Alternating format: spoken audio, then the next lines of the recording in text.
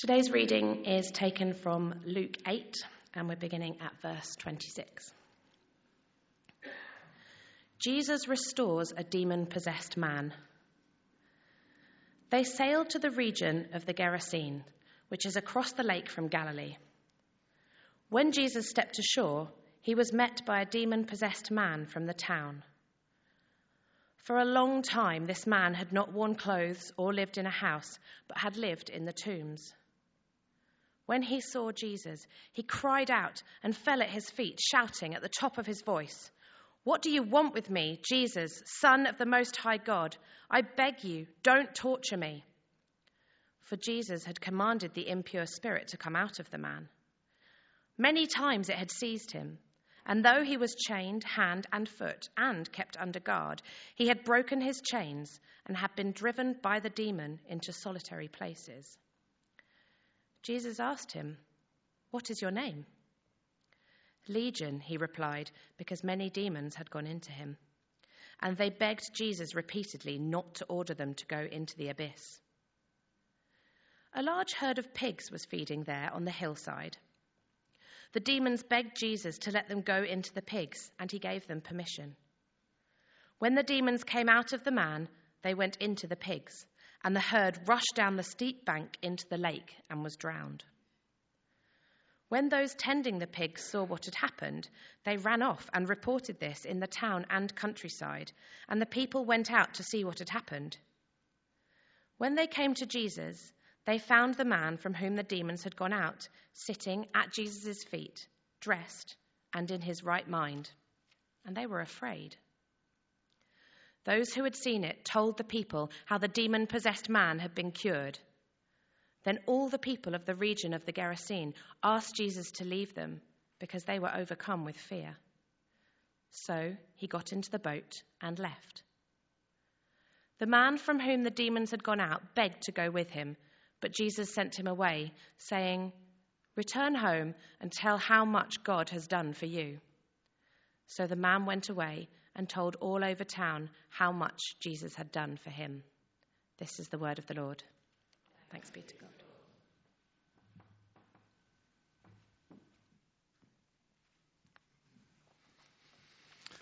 Well, it is lovely to be with you today, and for those in the church and for those in home as well. Let's pray. Heavenly Father, we thank you very much for this challenging reading this morning, and we pray that you would speak through it to our hearts and minds in that wonderful recognition that you are the one who sets us free. In Jesus' name, amen. It had been a really terrible relationship for years. She had been regularly subjected to physical, psychological, and sexual abuse and had become a shadow of the young woman that she'd been before. And now the most vicious attack of all had taken place, and she had to get out. Taking her little daughter with her, she left the flat with her few belongings and bought a coach ticket to London. On reaching the big city, she quickly learned that the streets weren't paved with gold and that she would have to live by her wits. Taken in by a pimp, she was soon hooked on drugs and working as a call girl around the back of King's Cross Station. The occult had always intrigued her, and she and her daughter got involved in a dark and scary spiritual world, her daughter sometimes speaking in a low, strange tone, almost like that of a man, and quite unlike her normal speaking voice. And it was when her daughter tried to push her under a tube train on the Northern Line that something snapped. It was a terrifying moment, but perhaps the name of the station where it took place, Angel, was providential. Within an hour, as though Angel directed, the lady and her daughter had made their way to the church in Islington, where I was then working as a caretaker and youth worker, in a state of real shock and fear. Shortly afterwards, they began to open themselves to the power of the living God and would find in him and in his people forgiveness, healing, release, community, a place to call home. It's a dramatic story, of course, one of the most dramatic that I've ever encountered in ministry, but it's also acted as a vivid reminder to me over many, many years of the spiritual battle that rages over every human soul. In Lynn and her daughter's case, the battle was all too obvious. It was really a matter of life and death. In most cases, it's a far more hidden and subtle affair. But either way, there is no exemption from the spiritual battle. Not one of us is immune once we've signed up into the forces, the army, the peaceful army of Jesus. As Jesus once put it, the thief comes only to kill and steal and destroy. But then he continues, but I have come that you might have life, life in all its fullness. Our rather strange gospel story today really starts the verse before the one that was read, where Jesus says, let us go over to the other side of the lake. Let us go over to the other side of the lake. It was an instruction that would have surprised and alarmed Jesus' followers, even hard-bitten fishermen among them. Because the other side of the lake, the land of the Gadarenes or the Gerasenes, there were two villages, we think, called Gadara and Gerasa, and it could be called either, was felt to be those who lived on the Israeli side of the lake to be a place of darkness, a place of Gentiles, where Gentiles hung out, a place of hostility, a place of uncleanness. That was what people felt, and certainly none of them would ever have been over to the other side of the lake before. If we were reading this through a psychologist's eyes, we might even see this as an invitation to explore our own shadow side, if you like, the other side of the lake, to explore our own fears and prejudices, to confront our demons. And the worst of the disciples' fears and prejudices were realized first when they started drawing close to the shore and saw those great herds of pigs. Of course, pigs were unclean animals in Jewish understanding. And then they met this man. The first man they met, as far as we can see, when coming out of the boat, was this man who called himself Legion.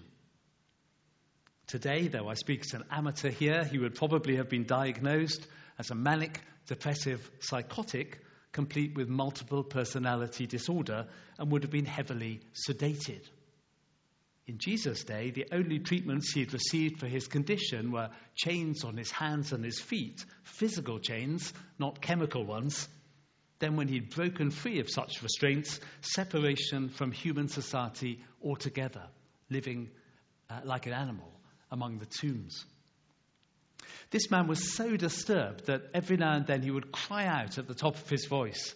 Self-harm was also part of the package, according to Mark's account of this story, as the man cut himself with stones. So was nakedness.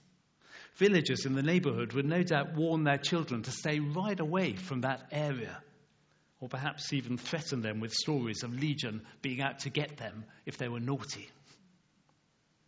So here is Jesus, pure goodness, pure compassion, crossing the lake in the late evening during a particularly busy and intense spell in his ministry, and encountering this wild and scary man, the inspiration, I guess, for many a Hammer horror movie. And what happens next may be hard for us to understand, but provides for us 5 great lessons to encourage us and inspire us this morning. The first is a lesson about the value, the preeminent value of human life to Jesus. The preeminent value of human life to Jesus. That to bring freedom and peace to this one man was worth the Son of God making a special trip across the lake in the midst of the busiest of schedules. It was worth the death of a large herd of animals and even presumably the loss of a number of pig farmers' livelihoods. Now, it's not, of course, that animals and animal welfare is unimportant to God. Far from it. Everything that he has made is good. Nor is it, of course, true that human livelihood is something that God doesn't worry about. Of course not. That would be ridiculous. But what is true, for some reason, which it is extremely hard for us to fathom at points, human lives, one human life, is of extraordinary, preeminent value to him. And remember, this wasn't just any old human life we're talking about. This was the most terrifying, degraded individual that one could possibly imagine, even in our wildest nightmares. We may sometimes doubt that for ourselves, perhaps in our darker moments, perhaps in the middle of the night when we wake up and feel somehow worthless. We might feel that we don't have any value at all, or not really very much. Or sometimes we might doubt that for others. We grow weary in our compassion, weary in our ministry, perhaps of healing or evangelism or pastoral care. We don't connect with the heart of a loving God in the way that perhaps we once did. Our hearts have grown hard within us. And where that happens, we need to pray that we might recapture that sense of the preeminent value of every individual human life to God. We need to recapture the words of the psalmist who cries out, "What are human beings that you are mindful of them?" And then goes on to say, "But you've made them little lower than the angels and crowned them with glory and honor." We need to recapture some of that sense that God loves us despite, even in amidst our flaws and failings, even the most degraded person living among the tombs on the land of the Gerasenes. And especially we need to do so in response to those whom the world outside of the church treats in that kind of way, who are regarded as somehow worthless or odd or a nuisance or plain disgusting. So that's the first lesson, the value, the preeminent value of human life to Jesus. And of course that doesn't mean we can make a mess of creation as we have been doing. But for whatever reason, whatever our flaws and failings, God is crazy about us. It's the second lesson here about the need for us to be out and about as followers of Jesus, bringing the transforming power of Christ well outside the confines of the church. This isn't healing on the streets that we read of in the gospel, it's healing among the tombs. But think of Jesus. Think of how much time he spent inside. Yes, it's a warmer climate, I know that. But think of how much time he spent inside in the temple, say, or in a synagogue. Well, a little bit of time. But most of the time when we read Jesus in the Gospels, he's outside. He's getting out and about. He's bringing transforming power wherever he goes. Let's face it, Legion would never have darkened the doors of any church. And even if he tried to darken the doors of a church like this, a church warden or maybe a parish safeguarding officer would have probably rung the police, said, "Please come round straight away. Can't be doing with this man." And he would have been whipped off. And of course, it's not just people like Legion of whom that's true. It's so many people in our society who will never come through the doors of a church for whatever reason. Perhaps some of us have joined us online, which is brilliant. But for some, actually coming through that door, wherever the door is actually really challenging, isn't it? And that's why we need to get out. So often our model of mission isn't go into all the world to make disciples. It's come into church and you'll be made to feel comfortable. Go into all the world and make disciples, said Jesus. Because we need to take the love and compassion and freedom that Jesus brings way outside of the walls of a building like this. And that will only happen, of course, as we take seriously the fact that we are the body of Christ. In the one Spirit, we were all baptized into one body. We are the body of Christ. We are, in human terms, Christ's ears and eyes and hands and feet. To go out, as we've been hearing, a number of people have been going out to bring the love of Jesus, to model the love of Jesus, to speak of the love of Jesus in the community around us, especially at a time like this, where that little phrase, a living hope, is in such short supply. In the words of the commission that I put to the candidates towards the end of every confirmation service, will you proclaim by word and example the good news of God in Christ? To which the candidates respond, with the help of God. Yes, it has to be with the help of God. With the help of God, I will. There's a third lesson here about the reality of evil and the spiritual battle that accompanies that reality. Yes, of course, seen at its most extreme form in the story of Legion, or maybe the story of Lynn, with which I started my sermon, but more subtly present in and around far more ordinary people and in far more ordinary and mundane ways, testing us, tempting us, discouraging us, making us feel worthless, attacking us in every way. C.S. Lewis put this best, I think. He reflected on a time shortly before his Christian conversion, and he metaphorically travelled to the other side of the lake during that time to confront his own demons. Here's what he wrote. For the first time, I examined myself with a serious, practical purpose, and I found what appalled me: a zoo of lusts, a bedlam of ambitions, a nursery of fears, a harem of fondled hatreds. My name was Legion, but Christ claimed me as his own. And many of us, I guess, if we ever step back and take that serious, practical look at our lives in the way that, say, those who join Alcoholics Anonymous do. But for many of us who aren't part of an organisation like that, we probably never do. If we actually step back, we will recognise within ourselves that zoo of lusts, that bedlam of ambitions, that nursery of fears, that harem of fondled hatreds. He's talking about the bitterness here, the unforgiveness that we can have towards other people and almost enjoy having. Yes, there's plenty of evil out there, of course, in the world outside. Absolutely right. Some of it alarming and horrendous. But there is plenty of evil in here as well. And I guess in that sense, all of us should identify ourselves with Legion here, caught up in a spiritual battle over which we sometimes feel we have very little control. And yet, fourthly, there's a lesson here about the power of Jesus, especially his power in the face of our very powerlessness, those mountains and deep ravines that we were singing about in one of our songs. For here's what the onlookers saw happen. Jesus spoke the word, the man was released from what had bound him, and simultaneously a whole herd of pigs was stampeding lemming-like towards the Sea of Galilee. What was the connection? Well, I'm afraid I don't have a very advanced demonology, so I'm not quite sure. But what I am sure is that it was about the power of Jesus.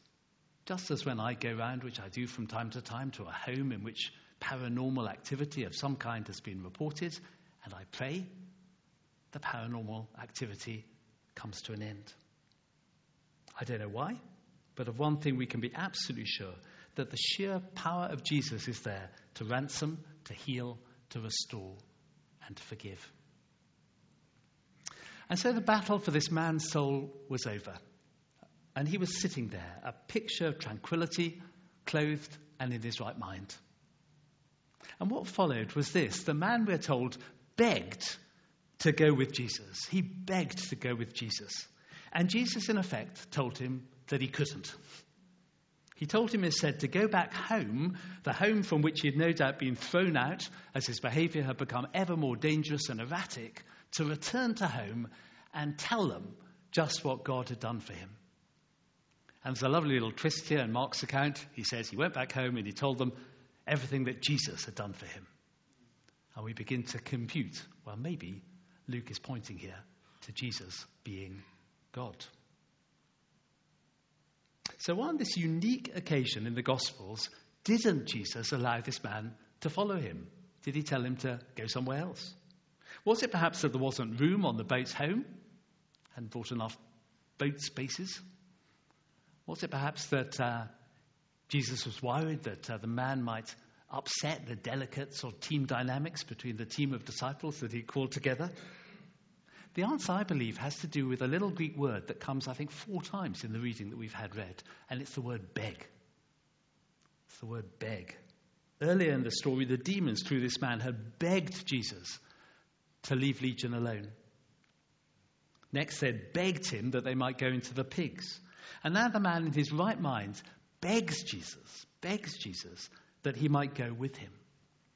It's almost as though the man was wanting to swap one dependency with another, to move from a dependence on the demons that drove him to an unhealthy dependence on Jesus, to remain in that sense a beggar, a victim. So here's my 5th lesson from this story. Yes, human lives are of preeminent value to God. Yes, we need to get out and about. Yes, evil is real and Jesus' power is unquenchable. But finally, that our calling in the power of the Spirit is to stand tall as sons and daughters of the King of Kings, to take responsibility for the lives that God has given us, to grow up in the faith. You know, these last couple of years, I've increasingly felt as they've gone on and on and on, this is an extraordinary opportunity, isn't it? And the challenge is this: give up or grow up. Give up or grow up. Perhaps you've been tempted to do both on different occasions. You know, well, I could just about retire, I suppose. Give up. That's sometimes gone through my mind when it's been rather hard. Or grow up. What an extraordinary opportunity to grow up as sons and daughters of the King of Kings. To be not victims, but victors. I can do all things through Christ who strengthens me. We need God. There's no question about that. But the extraordinary truth that the Bible lays out from beginning to end is that the way that God has sorted this thing out is that he needs us. From the moment that Adam is called to till the ground to the moment that the 70 are sent out on their mission to preach the gospel, to right towards the end of the scriptures, in the book of Revelation, God needs us. That's the way he set it up. In order to give us a purpose in our lives, he needs us to be his fellow workers so that his kingdom might come and his will be done in Camberley or wherever it is you live or work, just as it is in heaven. And in this man's case, the transformation was complete, so that someone who had been such deeply bad news in the community of which he was a part became someone who was deeply good news. He became the first evangelist on the other side of the lake. And he was extraordinarily successful. How do we know that he was extraordinarily successful? Well, you may remember from the end of this gospel reading that Jesus and the disciples get told to go. Probably the pig farmers were leading the charge. We really don't want you here, Jesus. Push off. Go to the other side of the lake where you belong. But there's a story a little bit later on in the Gospels where they go back to the other side of the lake and where the crowds welcome them with open arms. That was the effect of the man who was previously called Legion. That was the effect of his evangelism. Astonishing. So this man, he wasn't going to be a victim anymore. He wasn't going to be a beggar, even begging to go with Jesus. He was going to be sent by Jesus to go into his little part of the world and make disciples. Just a little postscript as we prepare for a time of prayer. Because this man who called himself Legion isn't unique in the Gospels. There is a story later on of another man who ends up isolated, naked, outside the town, among the tombs, shouting incomprehensible things. His flesh already ripped to shreds by the small stones in the Roman whips as he was torn apart on a cross. Mysteriously, the Bible teaches this man too was Legion. He had taken onto himself the full pulverizing impact of the power of evil. As St. Paul later reflects, God made him who had no sin to become sin for us. And why did he do that? So that in him, continues Paul, we might become the righteousness of God. What an astonishing exchange that is. It is Jesus who went to considerable personal inconvenience to heal and liberate the first legion so that he might be still and clothed and in his right mind. Then go and share all that God, all that Jesus had done for him. But it's also Jesus who was willing later to go to far more than personal inconvenience. Jesus who became Legion for us, so that we and the whole of the humanity on which God places such extraordinarily high value might become the righteousness of God, still, clothed, in our right minds, bearers of good news, just a little lower than the angels.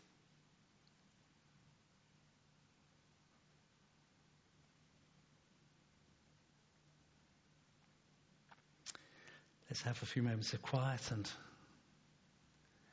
perhaps during this time the worship band might like to make their way to the front.